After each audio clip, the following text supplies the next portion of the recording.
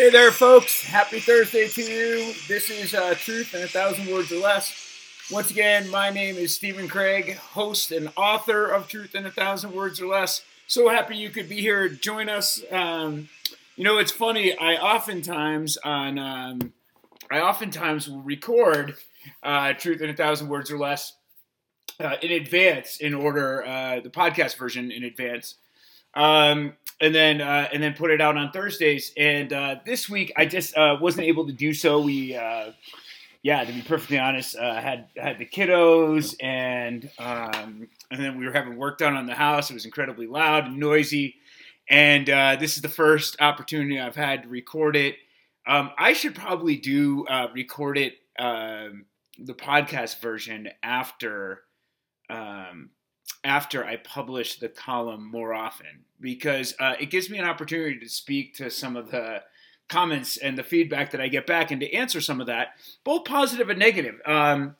This week I ended up writing about the series of voter suppression laws, most notably the one in Georgia, which is obviously so egregious, a state which saw a blue wave come across. Two Democratic senators now from the state of Georgia, and of course the first presidential candidate to win the state of Georgia since 1992, since Clinton.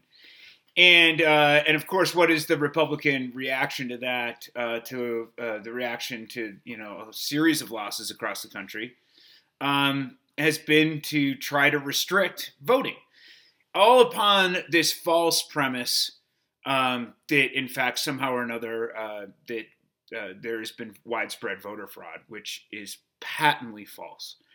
And it's funny because as I said, I should wait to see some of the comments, because the negative comments about the column fell into two camps. The first of which was that somehow or another that these laws were necessary because of the fact that there was widespread voter fraud. Folks, if you listen to this or you read Truth in a Thousand Words or Less, and you believe that there is any evidence whatsoever of widespread voter fraud, anything that would be paramount to, in any way, shape, or form, in impacting the outcome of the election, send it here. I'm more than happy. I've always tried to be open-minded and fair-minded. I'm open to taking a look and viewing any of it. But 61 cases went to court, and all but one of them failed. And the reason is that it's nonsense. And even more, like, the people now, what's even crazier to me is that people are still believing this complete and utter fabrication, that there was any voter fraud whatsoever, despite the fact that all of the people who were out there putting out this misinformation, namely the news sources, in particular Fox News, America One, Newsmax, all of them had to air retractions on their own airwaves, because they were being sued for lying about the election. And they knew that that those suits were going to prove victorious, and that they were going to be paying lots of damages. Not only that, but Sidney Powell, who was Trump's personal lawyer at one point during this whole debacle, who was claiming all sorts of notions of widespread voter fraud, she herself was being sued. And what was her response to that suit? She didn't try to come out and try to claim, oh, you know what, here's the evidence I have that what I was saying was true. No, her response to the lawsuit was, well, no reasonable person would have taken what I was saying as fact. Not only did people take it as fact, they still do. Even after this nutbag has come out and said, no reasonable person should believe me. Any reasonable person would know I was completely lying. Even then, they still believe her. So the Republican strategy on this whole voter fraud thing has been to lie their flippin' asses off, and then when they're caught in their lies, to go, oh, well, no one would have really believed us about these lies. even though they know, continue to perpetuate the exact same lies and now try to use those lies as justification for voter suppression laws. Not only do they know that their base believes it, right? They sit there and want to say no reasonable person believes it, but they know that their base is being hand-fed this, spoon-fed this crap and nonsense and ingesting it wholesale. But then they go ahead and enact legislative policy taking away the rights of voters, trying to restrict voting laws, all predicated on this very false notion. So to sit there now and say, oh, this is complete nonsense, we shouldn't be believed, that while they're in lawsuits is just mind-blowing. And it's incredible to me the amount of willful ignorance from their base that somehow or another continues to allow them to get away with it. The second thing that I heard as a response to the column was that somehow these voter suppression laws were now necessary, that we now need to have voter ID. And when I said, well, the founders of the Constitution didn't suggest that you needed to have an ID in order to show up to vote, the response I got was, well, when they wrote the Constitution, they didn't know what the modern society would look like, and that they would need to do that. So let's apply that same logic then to the Second Amendment, right? Because I don't know if you know, but when the Second Amendment was written, it took at least even a sharpshooter, somebody really trained with a weapon of the times, maybe could have gotten off 2 shots in a minute, as compared to what we deal with now with a semi-automatic, where you can get out rounds of ammunition every minute. So if we take that same logic that we can adapt, that the Constitution needs to be adapted and interpreted through the lens of a modern context, why are we not doing the same thing with the Second Amendment, which is a much more clearly pressing change in terms of the technology that's involved? Why are we not applying that same sort of thinking of, well, if we need to somehow or another understand the limitations of the Constitution when it comes to voting, by the understandings of a modern context, why would we not be doing the same thing with the Second Amendment? The answer is that Republicans, time and time again, lie to their base. They steal and they cheat. And I'm sorry, I know some really good people out there who are Republicans. I know it. But these voter suppression laws, you can't be in favor. There's no evidence whatsoever. I'm going to mention it in the piece, but a number of investigations have been done led by Republicans, and they continue to turn out nothing. If you as a Republican listen to this and you somehow or another believe that there is evidence of widespread voter fraud, send it to me. My email address, as always, is it's craigdogs@yahoo.com. craigdogs@yahoo.com. Or you can use my professional email address. That's truth and 1,000 words or less. That's 1,000 with 1000. All right, truth and 1,000 words or less @gmail.com. And with that, I bring you this week's Truth in 1,000 Words or Less, entitled, If You Can't Beat 'Em, Cheat. Way back in 1982, when I was an aspiring young Little League pitcher, and my dad, who had never played competitive baseball in his entire life, was coaching my team, I remember a particularly painful loss and the invaluable lesson my father, coach, hero, role model taught me that fine spring afternoon.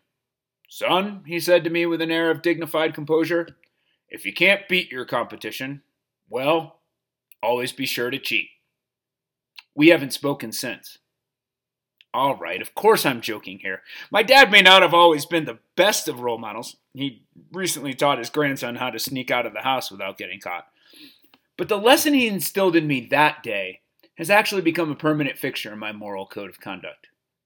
You see, what really happened was that I was throwing a huge fit. Trust me, it's not one of my proudest moments. When I went to go write this piece, I reflected back on it and shook my head in horror. Tossing my glove to the ground and screaming at the umpire after what I felt was a bogus series of erroneous balls and strikes calls. By the way, later video evidence confirmed the accuracy of the umpire's judgments. What my dad really told me at the time, before immediately sitting my ass on the bench, was, "Son, in life you are going to win some and you are going to lose some. But if you hold yourself with dignity and respect, you will always be a winner." Apparently, a number of Republican state legislators and governors could stand to heed my dad's advice. When your entire party is roundly defeated in national elections, losing both houses of Congress and the presidency, we generally refer to that as a mandate from the people. Or, put in layman's terms, a Chuck Norris style ass whooping. That's what Republicans were handed by voters this past November. Voters across the country showed up in droves to deliver their message loud and clear. They expressed their pent-up frustrations over the past 4 years of xenophobia, misogyny, racism, and economic policies that favored the very wealthiest Americans and furthered the growingly untenable schism of wealth distribution in our country. Fed up with politicians who seemed to care more about corporations than working-class Americans, and who enacted legislation to curb the rights of every single population demographic other than gun-toting older white men, Americans voted Republicans out en masse. And no state echoed that sentiment more convincingly than Georgia.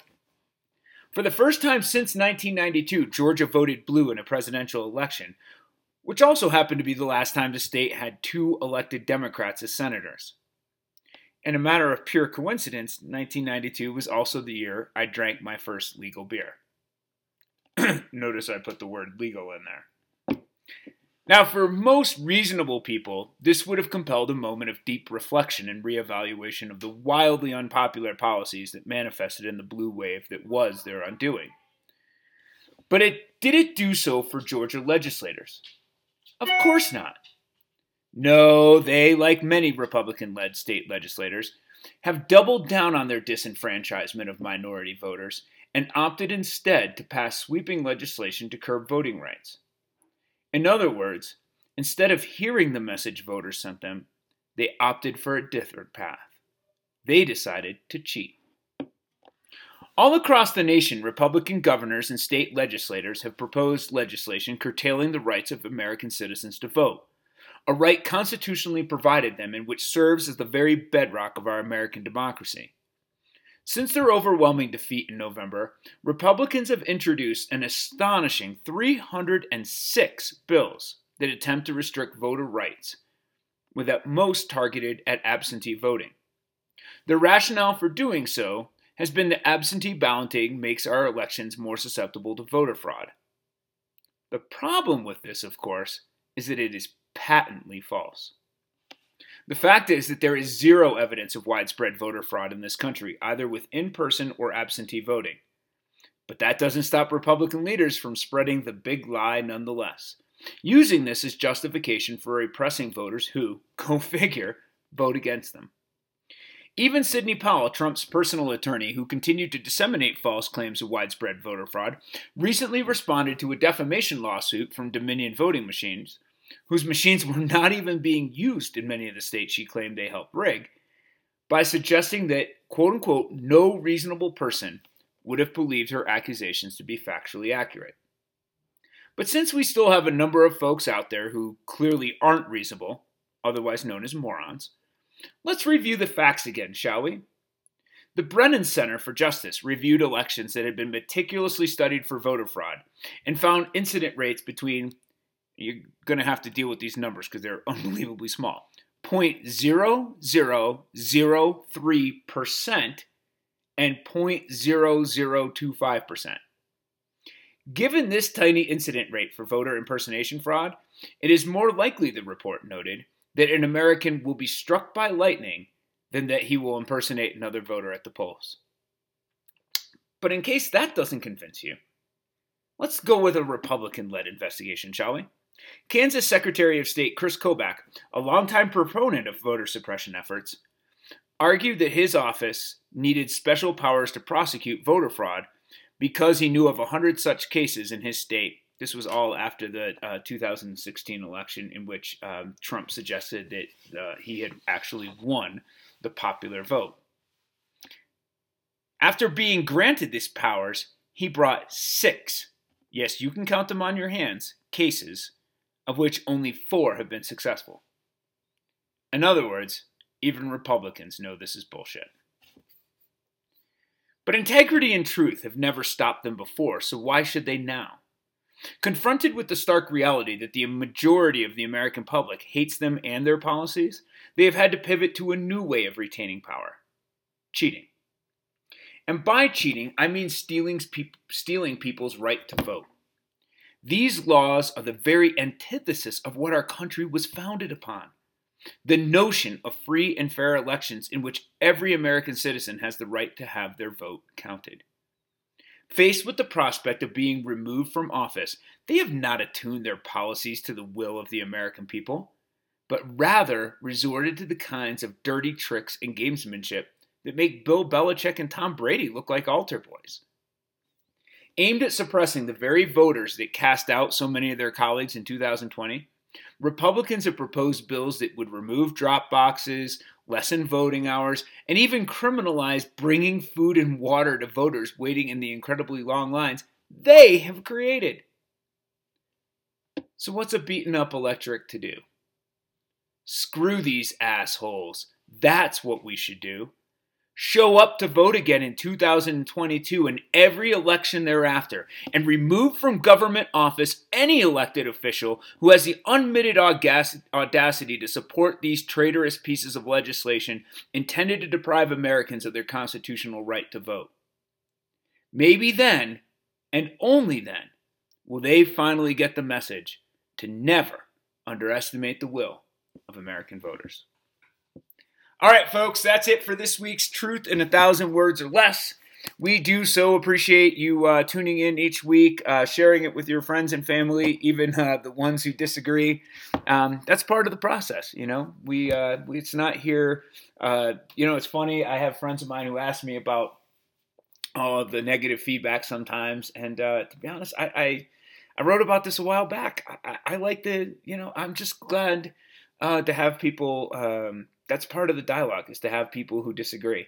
And I appreciate their comments just as much as I do the people who love it and support it. So spread it out there. Spread the truth. We appreciate it.